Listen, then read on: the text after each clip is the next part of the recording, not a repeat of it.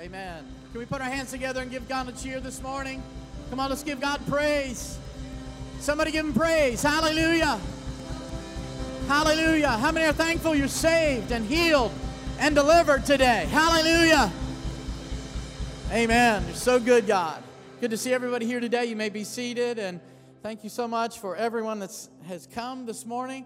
And I have seen some faces that I haven't seen for a little bit, and so I'm just so excited about that. And good to see everybody. I'm hoping that by the end of the service, you'll recognize people that we haven't seen for a little bit, or we just missed a little bit, but it's all good. And we're so thankful that everyone's able to come out today, and it's not snowing, so that's something to be thankful for today. And you know, spring, as they say, is right around the corner. And I don't know about you, but I'm excited about that. How many love spring? Spring's not my favorite, but it's good. I'm glad I say it's here. I claim it, right? Amen. I claim it's here. And so we're excited about that. Those of you who are joining us online, thank you so much, and we love you. And we just pray that God ministers to you and your family today. Thank you for just taking a few moments out and listening and hearing the word of the Lord today and whatever God speaks. And we're so excited about it. How many believe that God is doing something amazing in this generation? Come on, some of you might have to lift your hand by faith and say, by faith, I believe God is doing something amazing in our generation. Aren't you glad that, amen, we're never going to get out too far from God's reach, amen, but how many know He's got movement, He's got revival, He's got, amen, a plan, amen, to bring people to Himself, and I'm so excited about that. Aren't you glad that this is a generation that's going to serve God, amen? We're going to declare that our generation is going to know God, they're going to serve God, they're going to be raised up to carry on, amen, the things of God. I'm so excited about that. You know, if you look in the history of our history, especially in biblical history, you'll see that there was a time where God sent a deliverer among the people. And, you know, the leaders picked up on it. And for one reason or the other, they just wanted to kill all the babies. And they killed all the firstborn. And we find the story of Moses. How many remember that story? And why? Because there was a deliverer among them. That's what the Bible says. When Pharaoh heard that there was a deliverer among them, he said, we've got to get rid of this generation of deliverers. And you know, when Jesus was born, how many know the same thing? Amen. That, you know, they heard about, the leader heard about that there was a deliverer, King of the Jews. We've got to get rid of this deliverer. And so he killed all the firstborn. And we see this happening in the last century, that there was a deliverance for the nation of Israel. They were finally coming into their own being a state and that moving towards that. And how many know 6 million Jews were persecuted and died because their deliverance was happening? And how many believe that there's a deliverance in this generation? Amen. And I know that there is a force and there is a spirit to kill a generation before they know who they are. Amen. But it's up to us as the people of God in the church, amen, not just uphold, amen, the sanctity of life, but also declare life over this generation. Amen. I don't know about you, but don't speak to look at the news and speak about this generation that, they're all going to hell and it's all lost. Listen, there's a deliverance that God has in this generation for this generation. I'm declaring that this is going to be a generation of deliverers. Amen. Come on, of preachers, of ministers, of, amen, evangelists, pastors, and prophets and teachers in Jesus' name. Amen. That was just on my heart. Romans chapter 12, we're going to read it, and then we're going to pray, and we're just going to pick up where we left off, and I'm just going to finish this where we started last week. We talked about transformed life out of Romans chapter 12. Romans chapter 12, verse 1 says, I beseech you, therefore, brethren, by the mercies of God, that you present your bodies a living sacrifice, wholly acceptable unto God, which is your reasonable service. And be not conformed to this world, but be transformed by the renewing of your mind, that you may prove what is good, acceptable, and perfect will of God. Verse 3, for I say, through the grace given unto me, that to every man that is among you, now he's speaking to everybody, the church, not to think of himself more highly than he ought to think, but to think soberly according as God has dealt to every man the measure of faith. Lord, we thank you so much for this opportunity, Lord, to come together and get into your word. So I ask, Lord, like the old missionary did, that, Lord, as we get into your word would get into us. As we examine your word, we begin to examine us. Bring healing and salvation and deliverance through your word today, not because of me, but in spite of me, Lord, because of the power of your word. Your word is already anointed. Your word is already blessed. Lord, I just ask for us. Help us hear and see and know through your word, Lord, you in a different way today, in a better way. In Jesus' name, and everybody said, amen. So we talked last week about the transformed life. We brought out three things. Number one is the transformed worship. When we come to the Lord, our worship has changed, and he goes through these, and we went through these verses talking about the mercy of God. You present your body a living sacrifice. So your transformed worship, transformed mind, and transformed relationships. How many know when you're born again, Jesus does something brand new? Amen. How many are excited about that? He does something amazing in your life. And so as he's talking about here, because of what Jesus has done and the mercy that God showed us, that we need to present our bodies a living sacrifice. We talked about that it should be all in, that it's complete and it's sincere, and that it is a dedicated service to the Lord, and that we ought to do it holy and acceptable. Amen. Completely and whatever God asked for. He said this is your reasonable service. At the end of verse 1, he says this is your reasonable service, or this is the least you can do. We put it this way. We said it's the only rational reaction to all the good gifts that God has showered on us. Amen. How many believe that it's our reasonable service? This is what the least we can do for all that God has done for us is give ourselves completely to Him. And so we talked about this, and we talked about what that word means, and that our worship and our thoughts and our actions are fueled by the mercy of God. How many believe your thoughts and your actions are fueled by the mercies of God? That's what he's saying. Let it be fueled by the mercy of God. And then in verse 2, he said, don't be conformed to the world, but be transformed. Look at a lot of neat different contrasts and comparison there and definitions. But to conform to the world means that there is pressure coming from within, from outside. It means that when Jesus was teaching this as well, it's talking about trying to change the outside, right, and thinking that you're good on the inside. How many of that's being conformed? That's what, and Jesus talked about that. But also, he says here, don't be conformed. He says, now be transformed by the renewing of your mind. Or that word there, transform, means to change from the outside, from the inside out. So from the inside out. That word there is where we get metamorphosis and caterpillar, and we get that process of a caterpillar. And so it refers to the process that really begins inward and leads to an outward permanent change. And how many believe that transformation is the process or the product of the gospel? When you are saved and born again, how many of the product is transformation? Amen. You're brought out of the kingdom of darkness into the kingdom of light. Is that right? Amen. Your father, you had a father, he was the devil. You were in darkness, the Bible says. You had a future ahead of you that didn't look so great. But now when you're in Christ, how many know you've got a new father, you've got a new faith, you've got a new future? Come on. And old things are passed away. Behold, all things are become new. This is a transformed life. And transformation is a process, or not just a process, but a product of the gospel. A lot of people say, well, I'm saved, but it never changed my life. How many know we need to back up a little bit and say, are you really saved? Amen? Because when salvation comes to our life, it changes our hearts. It changes our minds. Is that right? I don't know. Are you with me? Amen. I don't know about you, but I don't think the same. I don't talk the same. I don't walk the same. I'm not the same, right? We're transformed by the power of God. And so he says here we can be transformed. That process on the inside to the outside can happen by the renewing of your mind. And I left you with this last week, that the word renewing comes from the word renewal. It means, one of the things it means is to be clean or cleansed or washed. So to have your mind washed. We could say you're brainwashed. How many are thankful that Jesus washed your brains? Oh, yes, He did.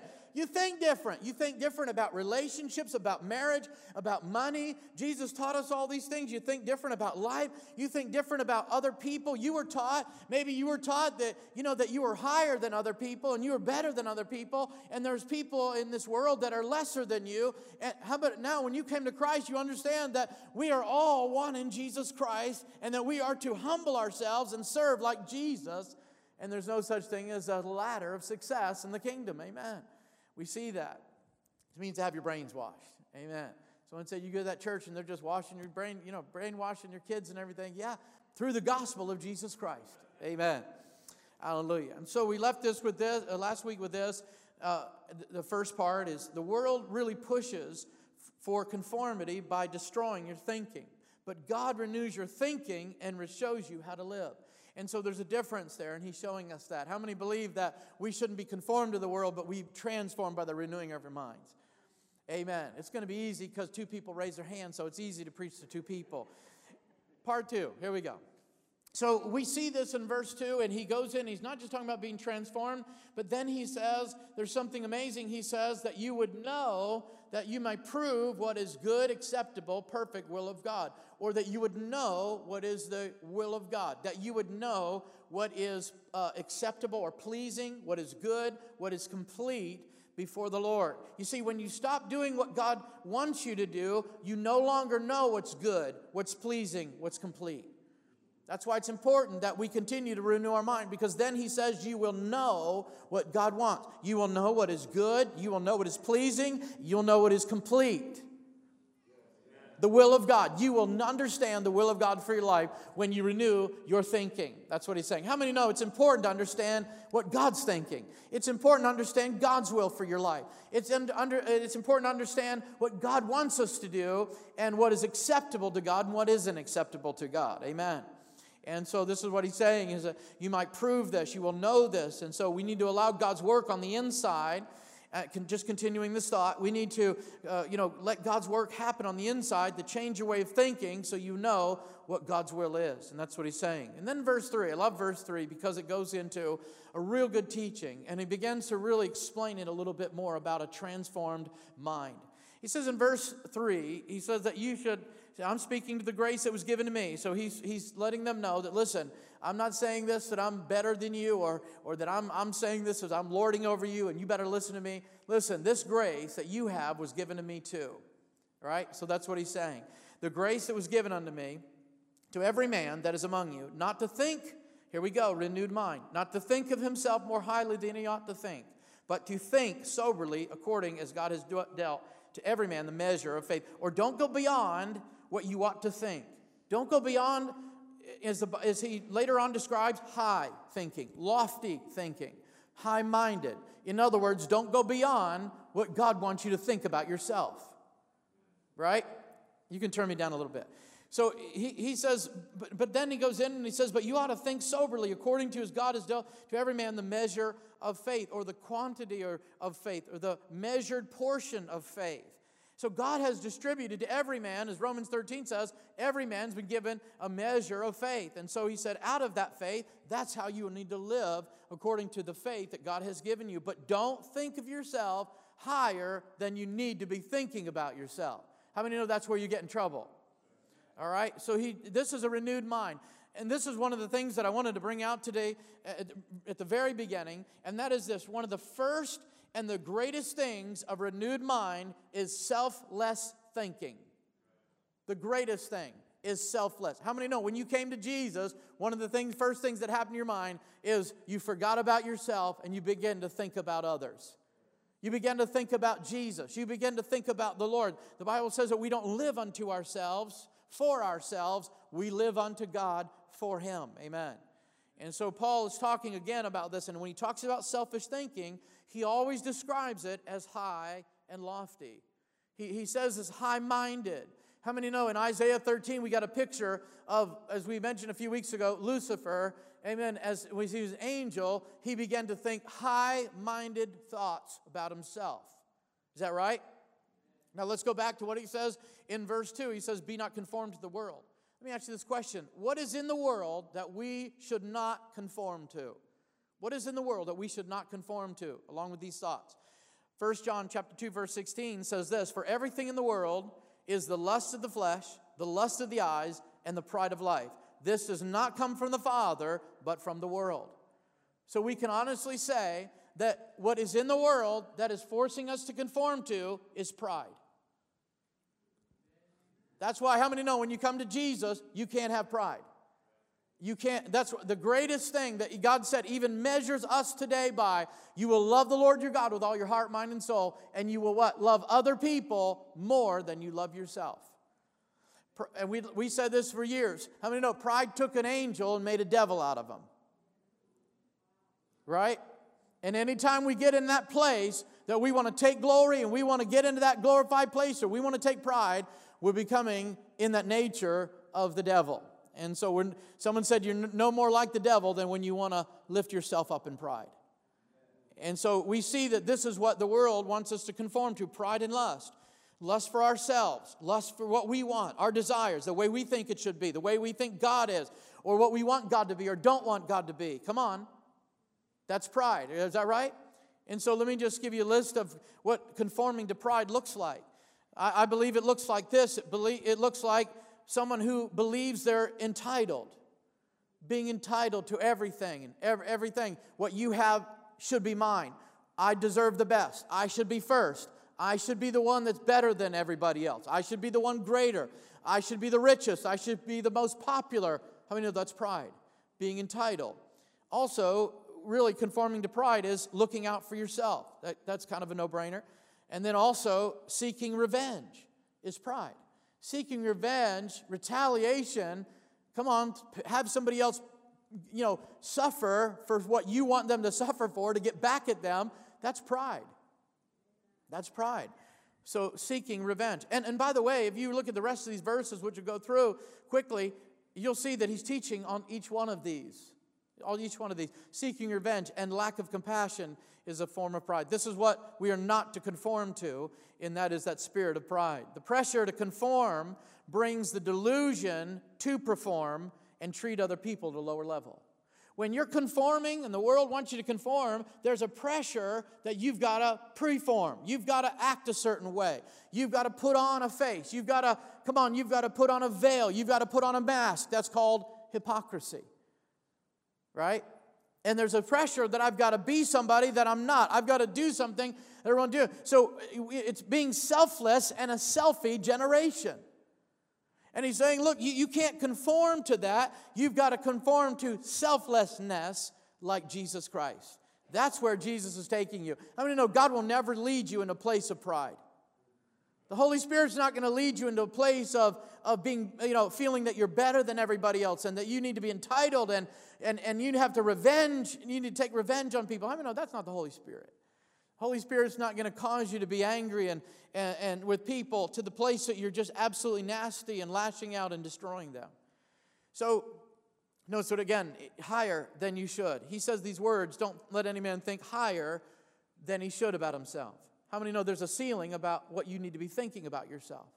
Now, in the world, we've heard these songs and other things that you need to love yourself. You need to embrace yourself. You need to explore. You need to do whatever you need to let you express yourself, to do all these things. Now, how many know, as he's teaching here, there's a limit to that? I said there's a limit to loving yourself and respecting your body. You okay with that? All right. Come on. I believe that children are the future. But I don't believe that we need to be looking to ourselves and believing in ourselves. There's that old thing I grew up with, the Magic Kingdom and all that with Disney is that, just believe, and it's everything, believe in yourself, believe in yourself. How many know there's a level of that? He's saying, but don't go beyond that level, because the moment you get into where you believe in yourself more than you believe in God, you're in big trouble. Amen. The more that you start trusting in yourself, the more that you start relying on yourself and saying, I can do it, I don't need God, I can do this, how many know you're in serious trouble? So there's a level that we need to, let me just say this, that if you don't know how to think about yourself the way that God thinks about you, then you won't know how to treat other people right. If you don't know how to think about yourself the way God tells us to think about ourselves, then you're not going to know how to treat people right. Let me give you an example. That if those who love themselves too much will hurt other people and end up destroying themselves. How many I'm talking about? How about those who hate themselves too much will end up hurting other people and destroying themselves? How many know you can't love yourself too much and you can't hate yourself too much? So that's what he's saying, is that we need to not think higher about ourselves than we need to be thinking about ourselves. Yeah, you got to take care of your body. Yes, you need to take care of your life, and you need to have there is a level of respect that you have for your body. Come on, somebody. I don't think it's right that you destroy your body. The body's the temple of the Holy Spirit. That's what the Bible says, that the body is for the Lord and the Lord is for the body. How many know there's a balance? There's what we're talking about, so that's what he's saying, but there's a level there. And so let me just recap and say that a transformed mind is living from the work of the Holy Spirit on the inside. It's knowing God's will, which is good, pleasing, and complete. It's humbly considering yourself and thinking of other people more. That's a transformed mind. And so as he goes into verse 4 to 21, he begins to go and he talks about something that happens with a transformed life. There's something amazing that happens. All of a sudden you realize you have transformed relationships. And I want to talk to you about that. So in verses 4 through 21, we'll see that he gives us keys to transform relationships, number one, in Christ and in the world. Let me explain. So in Christ. So he begins to go through this. And so let me just give you these three things that he gives us in our relationship, our transformed relationships, those who are in Christ or in Christ. Number one, we are one body in Christ. One body in Christ. In verse 4 and 5, he says this, as we have many members in one body, all members have not the same function.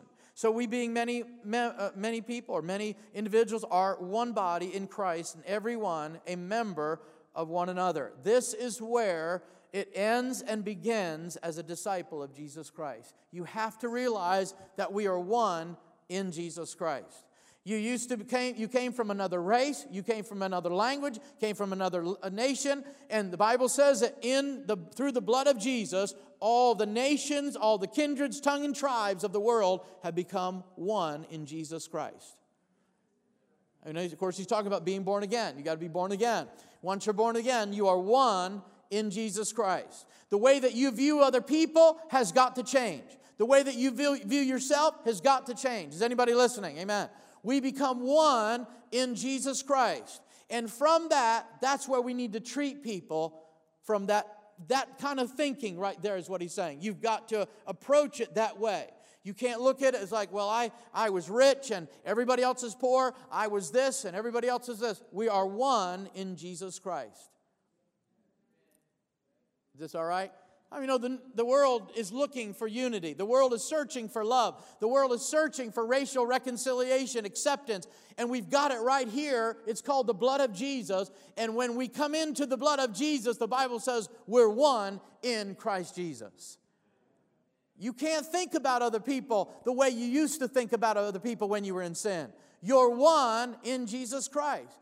And so every believer that is in Jesus Christ is your family member. You are one through Christ. Many people think they're better than other people because they go to a different type of church than other people. But if you're in Jesus Christ, you are one member. Is that right? One body, the Bible says. Many members, one body. One body. I think we need to get a revelation of that. Amen, today. Boy, I tell you, if the church lived as one man, one member, one body, we would change our cities. Amen? I'll take it anyways. Amen. So this is where the thinking about yourself and other people starts right here. We are one in Jesus Christ. It's what He did at Calvary. He made it, how many know? He put value on us. He made us acceptable. He gave us worth. He gave us purpose. Is that right? Well, guess what? He did it for everybody else too. And we've got to see other people that way. I know some people that believe in Christians, the way they sing, talk, preach, they act like they're the only ones going to heaven. Aren't they going to be surprised when I show up? Amen? When you show up. When we show up together, and we're like, man, we never liked those people. Like, well, now we're in church together forever. Yes. Amen. And so not only are we one in the body, but here's the second thing in the relationship, transformed relationship, we understand that we use our God-given gifts to make others stronger in the faith. In verses 6 through 8, he begins to talk about the gifts of the Spirit, and he says, and the gifts, not just of the Spirit, but different gifts that God has given us. Calls them grace gifts. And having then gifts differing according to the grace that is given to us. So we've got different gifts, but it's the same grace. We activate your gift by using, he says, as the proportion of your faith you have. So he begins to give teaching here, and he's given instructions about your gifts. And he lists 7 of them: prophecy, ministry, teaching, exhortation, giving, leadership, and mercy. And he says that these gifts are to be done without any self-seeking motive or partiality and generosity, or for the encouraging and comforting of the Christians, of the saints of the living God. So how many know that we need to come into this transformed relationship when we discover that we're one in Christ? And then secondly, God gives you gifts to strengthen other people. How many know people thought they had that gift so that they can build a large ministry and have this big following and then they can go fly around on a jet? No, God gave you the gifts that you have that you could make other Christians stronger, that they could do work in the ministry like you're doing the work of the ministry. Too many people look to one man in the church. Well, he's the guy that hears from God, and he's the one that that teaches me how to read the Bible. How many know that's done away with in Jesus Christ? Amen? We're here to equip you to do the work that all of us need to be doing. Amen. And so we could talk a lot about that. But anyways, so these gifts are given to make other Christians stronger. And so this is what Transformed is all about. These relationships that we're coming into, we're transformed. I don't know, it just transforms relationship. It's being a vessel in which the gifts can flow through your life. See, a lot of times the gift stops at pride. It stops there. We get to the place where, wow, God is using me. Look what I did. Listen what I did. I prophesied this and it was right. How many know we shouldn't get too impressed with ourselves? Because it's not about ourselves. It's about other people. It's about strengthening their faith. It's about, people seeing the love of God through us. Is that right? Amen. There's times where God has used me in such an unusual way. It blew my mind. I was like, that's so, wow, that's so awesome. And if you're not careful, you start thinking, I'm awesome. But how many know it's God that's awesome through us? Amen. Because you know something, the next day, you could not be so awesome. Amen. Hallelujah. So just to go over this, the main message that he's saying here about our gifts is to offer yourselves completely without worldly influence. Change the way you think so that you can be changed into a person God can use. And the third thing that we see that he's saying that our transformed relationships with those in the church are love is a sincere action. Love is a sincere action. In verse 9 and 10 it says, let your love be sincere or genuine. In the King James it uses a word that we're not familiar with. It says, be without dissimulation. That means without hypocrisy. So let your love be sincere or genuine. Abhor that which is evil, cleave to that which is good. While clinging, join oneself to according or associating with that which is good. So he says, let your love be sincere. And I thought this used to be two different thoughts that he was saying here. I read it as, let your love be sincere, abhor that which is evil, reject that which is evil, cling to that which is good. And I thought those two messages. How many know he's talking about our relationships? It's one message. The way that you love sincerely is that you hate what is evil. Anything that's going to separate you from other people, anything that's going to cause gossip or disunity, you abhor it, you reject it. And anything that would degrade another person, anything that would hurt them, anything that would, kind of offend them, as Paul said, anything like that, he said, you need to reject that. He's talking about relationships. Reject that, but cling to that which is good. What is good? Unity, encouraging, comforting, meeting other people's needs. How many know that's good? He said we need to reject that which is evil. Gossip, slander, backbiting, judgmental spirit, all those things. How many know that's evil? Reject that kind of stuff. But cling to that which is good. Encouraging, the best, thinking the best for other people, meeting their needs, getting to know them, fellowshipping with them. How many know that's all good? That's the stuff we need to cling to. This other stuff we need to reject. That's what he's saying. Amen? It's love and sincere action. And so then he says in verse 10, I hope you don't mind, we're going through the Bible today. Verse 10, it says, be warmly devoted, tenderly loving one another, with brotherly love and honor, preferring one another. What's he saying is leading the way for one another in honor, or being the first to honor other people. Don't wait for other people to respect you and honor you. You show that first. That's sincere action. How many know what I'm talking about? And in 1 Corinthians 13, let us remind everybody here that 1 Corinthians 13 says you can have all kinds of gifts, but if you don't have love, it doesn't mean anything. And then in verse 11, I like this. In verse 12, again, I always thought this was a separate thought. It's the same thought within this idea of our transformed relationships with the body of Christ, is be enthusiastic to serve the Lord, verse 11, keeping your passion towards Him. I like this translation. It says, let your love for God be boiling hot.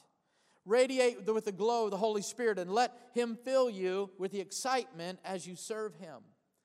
So it says this in the King James, it says, don't be slothful in business. Don't be lazy in business. In other words, don't be lazy to give to other people, to love other people, to think about other people. Be fervent in spirit. Let it be sincere. Let it be real. Let it be passionate. How many know that is compassion? How many know there's passion in compassion? Put the passion in compassion. Is that right? That is what he's saying. Put the passion in compassion. Don't just like, here, I gotta like you. Because I see you on Sunday, we go to the same church. How many know we're just celebrating here today. Our relationships in Christ go much further than Sunday morning. They bleed into Monday through Saturday. Amen. They go with us. Amen. And so, hallelujah. And so, in verse 13, or in verse 12, he's saying, rejoicing in hope, patient in tribulation, devoting yourselves to prayer. Now he's talking about corporate action. Rejoicing in hope, patient in tribulation. You know, as a church, we go through things. It seems like a whole church goes through, our community goes through those things. He encourages us to be patient in tribulation, devoting ourselves to prayer. Have the heart of a servant with passion, amen, behind it, is what he's saying. And then in verse 13, the last point of this part of our transformed relationships with those in the church, he says, distributing to the necessity of the saints, pursuing hospitality. You know, in order for you to meet somebody's need, you've got to know the need. In order for you to know the need, you've got to know them. So it's one thing for you to drop off a bunch of cans of food. That's great. That's neat. But it's better for you to know somebody who needs those. Anybody? I'm talking spiritual now. I'm getting as spiritual as we can get right now. Because honestly, this is what he's saying, is that let's stay focused on what sincere love is all about. And so he says distributing to the necessity of the saints and pursuing hospitality. Then he goes in and he talks about our transformed relationships in the world or to the world. And it says, and he begins to give us more now instruction about this area. And so I want to give you 3 things in closing about a relationship in the world as far as our transformed relationship. Now it says at the very beginning of verse 2, he says, don't be conformed to the world, but be transformed by the renewing of your mind. Immediately, automatically, we start thinking it's us against them. Automatically. Everybody in the world doesn't know Jesus. They're worthless. Don't waste your time on them. They're going to hell. We're better than them. How many know that's not what he's saying? You got to change the way you think about it.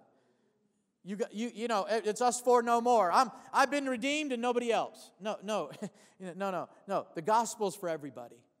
You're saved by grace. And you know what? Everything that God did for you, he did for everybody else.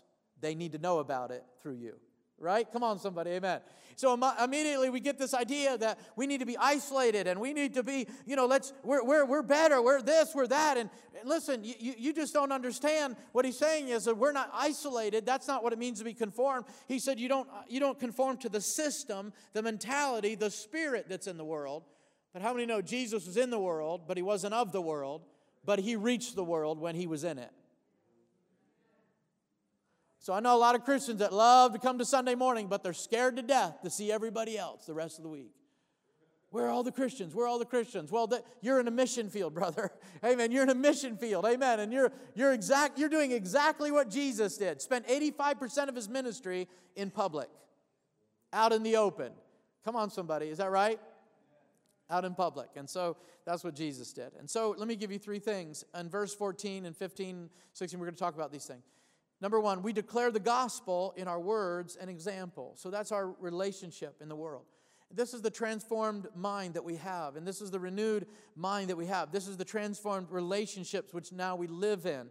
The Bible says that anybody that has friendship with the world is enmity with God, an enemy of God. It talks about, again, fellowship. There's a difference between being friendly to people. I know Christians that are just nasty to other people. They're just nasty because they think that they're better than everybody else because they're saved. Well, you're just saved, sanctified, and petrified. That's all you are. Come on, and self-glorified. That's not the spirit of Jesus. And so we've got to correct that. That's a different sermon. But we declare the gospel in our words. And this is what he says in verse 14. Bless them that persecute you. Bless and curse not. Don't call down curses from them. We see that example that when Jesus went through Samaria. And Samaria was going to go through Samaria. Samaria did not want him to come through their town. They rejected Jesus. Jesus had to go 2 days' journey around Samaria. And so James and John, the sons of thunder, said, let's call fire down from heaven and destroy them all. Jesus said, you don't know what spirit you're of. Because I didn't come to destroy men's lives, I came to save them. Is that right, somebody? Amen. How many of you've been that Christian before? Awesome. 3 people, the rest need therapy. All right, awesome. So, he said, bless. Come on, what a mindset do you have to bless somebody who's cursing you? To bless somebody who's persecuting you? To pray for somebody who wants to see you dead, destroyed, who doesn't like you. They keep complaining about you. They're throwing rocks at you. Come on, online they won't let you alone. They're calling you a heretic. They're trying to expose you as a liar. They hate you. What kind of mentality do you have to pray for them, to bless them? Whew. That's different, isn't it? How many know that's a transformed life? That is a renewed thinking. That is a transformed relationship that you're coming into. That you're coming into a relationship to bless people that don't like you. To pray for people that don't like you.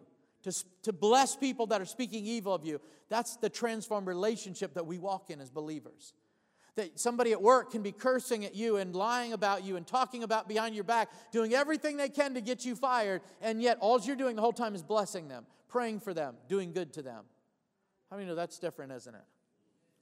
That's a different thinking, isn't it? That's a transformed relationship. And then in verse 16, he again says to be thinking the same mind, thinking the same thing toward one another.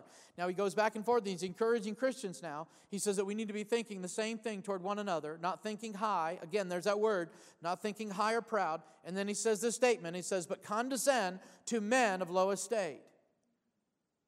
Right? Be not wise in your own conceit. Here he's talking about almost like a social structure. People that aren't on the same level as you, whether it's financial or whatever it is. He said that it's talking about a social status, emotional status, some kind of status, he's saying, of low estate. And he's saying, listen, you need to condescend or be a servant like Jesus. How many know Jesus was into titles, not titles? He was a servant. He came that's why it blew people's mind that Jesus didn't come as a politician. He didn't come as a king. He didn't come as this awesome Pharisee. He came as a servant. The Bible says that he suffered and he lowered himself, the Bible says. How many know he humbled himself to low degree? That's what the Bible says. He wasn't afraid to do it. We're afraid to do it. How many know you take that risk of people walking all over you and taking advantage of you when you humble yourself?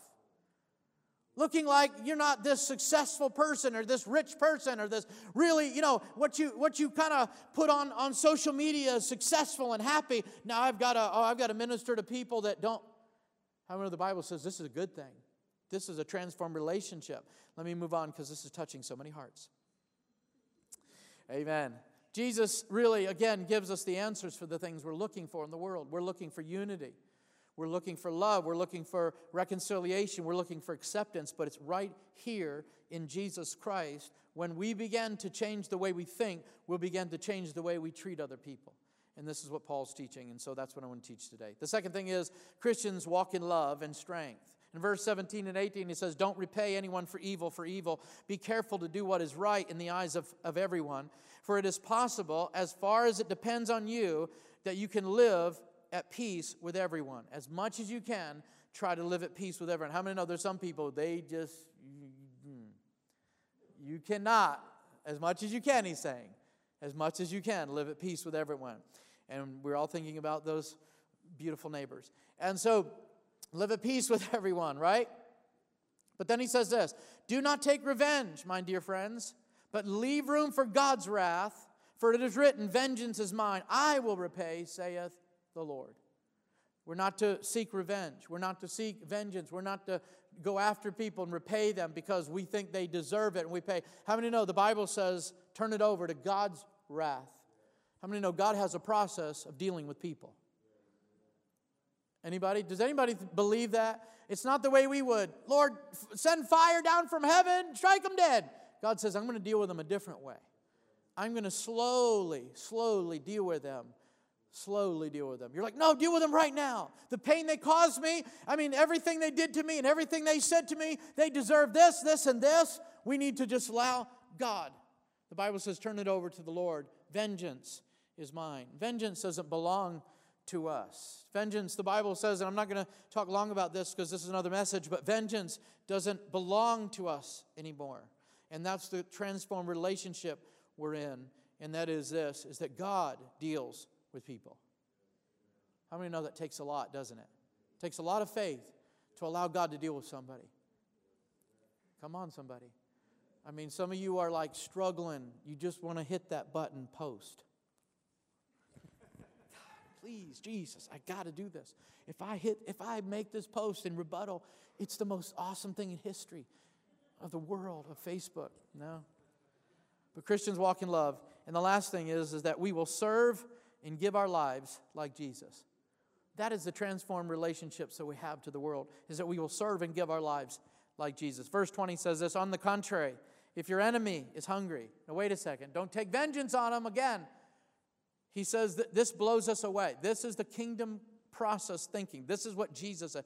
On the contrary, if your enemy is hungry, feed him. If he is thirsty, give him something to drink. In doing this, you will reap burning coals on his head. And that is not a destructive term.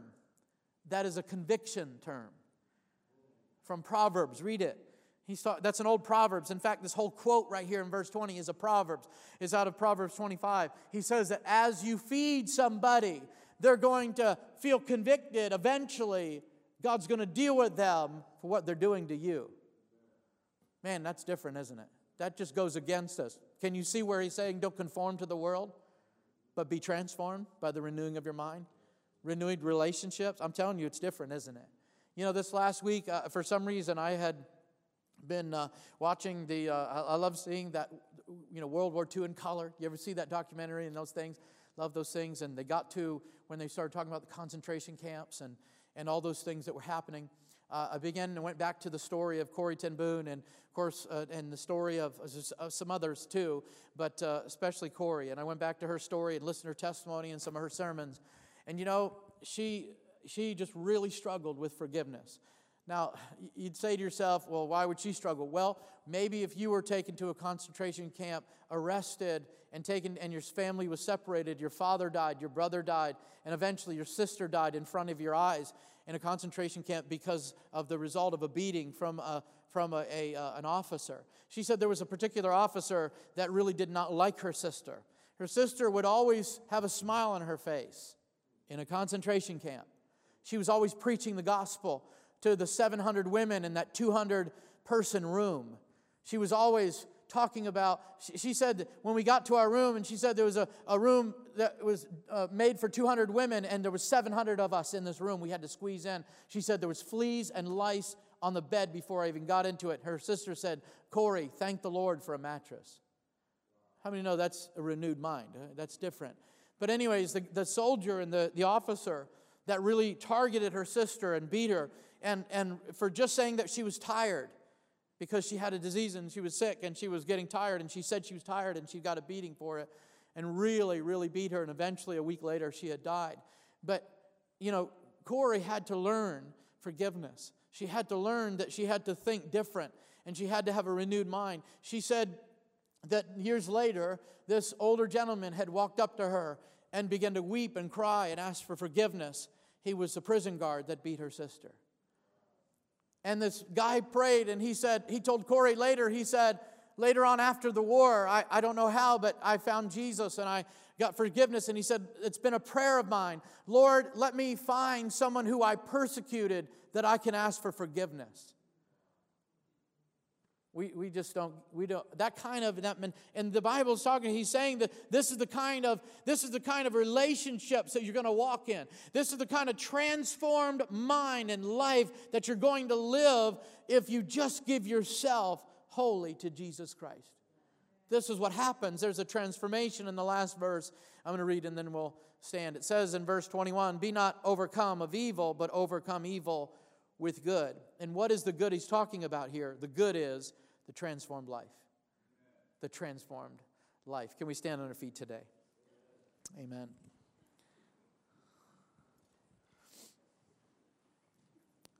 And so, as we look at this and look at this last 2 weeks, how do I live a transformed life? What is God asking me to do? I believe it looks like this, that we need to give all in. We're all in with God. I believe that it looks like that we shouldn't conform to lust and pride, the pressure of a godless society, to love ourselves more than anything else. We need to desire the will of God. How many know that's a transformed life? Desire the will of God. Change the way you think about yourself and other people. Remember, if you love yourself too much, you'll hurt other people and eventually destroy yourself. But if you hate yourself too much, you will hurt other people and destroy yourself. Change the way you think about yourself and others. And finally, as we see here, love with sincere actions. Love with sincere actions. There's so many of us that we're coming into a time and a day that we haven't seen before and we haven't understood before, but we're here right now in our nation where God wants you to bless those who persecute you.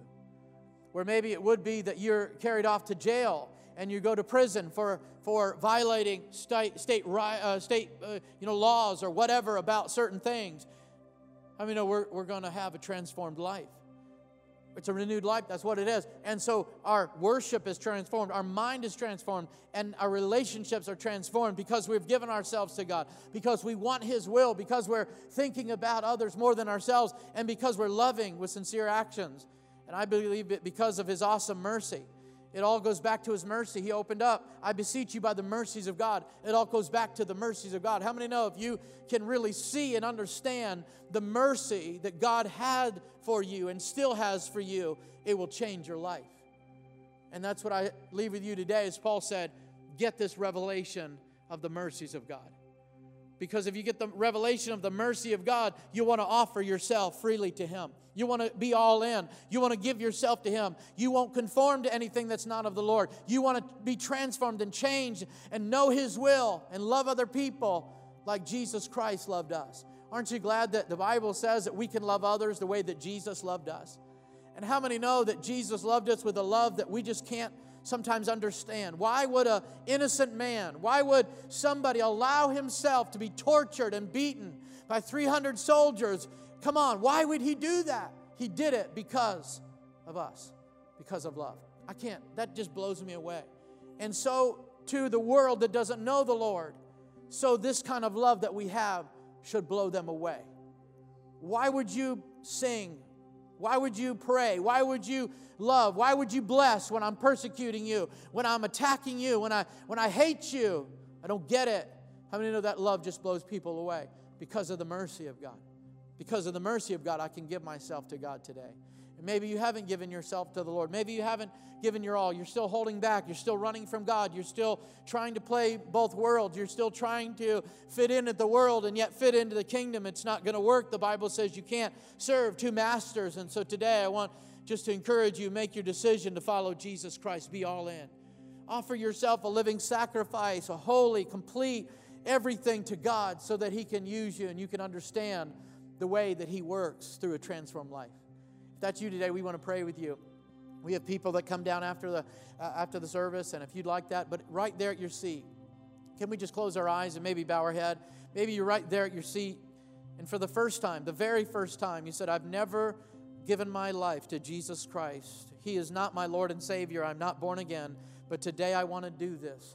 I believe that Jesus Christ is the Son of God. I believe that Jesus died for my sins. I believe that He rose again and that through Him I can have new life. My sins can be washed. I can have a new life and a new heart, and I can live out this transformed life that you were talking about today. If that's you, maybe you can slip your hand up for the first time. For the first time. Is there anybody here today? Anybody here today? Maybe you're online, wherever you are. Maybe you can just lift your hand to God, not necessarily us, we won't see it, but to God, and just say, Lord, that's me. I want to be saved today. And so I repent of my sin, of selfishness and pride and of lust of the eye and everything I wanted and hating other people and serving other things. I have not served you. I've used your name as a cuss word. I did not honor my parents, and I'm broken, Lord. Come heal me today. Save me and deliver me. Set me free so I can live this transformed life through Jesus Christ. Amen and amen. If that's you and you're online and you've prayed that prayer, if you really have decided to follow Jesus Christ for the first time, we want to hear from you. Please just get a hold of our church, get a hold of our office. Immediately we'll follow up with you. Maybe just leave an instant message there on Facebook or a comment there on YouTube. We'd love to hear from you and hear what God's doing in your life. Amen. For the rest of us, can we just lift our hand to heaven and say, Lord, I just love you today because of what you're doing on the inside, but what you're doing in me. What you're doing in me is greater, Lord, than I can ever do for myself. And I thank you, Lord, that what you want to do, Lord, in me is more important than what you can do for me. And so today I want to say, Lord, let the process continue. Let the metamorphosis change, continue in my life, how I view other people, how I treat other people, how I view myself today, Lord. We want to live this transformed life, Lord, that this city can be transformed, this whole region can be transformed, and our nation can be transformed by those who know Jesus Christ. We bless you today. We love you, and we honor you today. In Jesus' name, amen. Amen.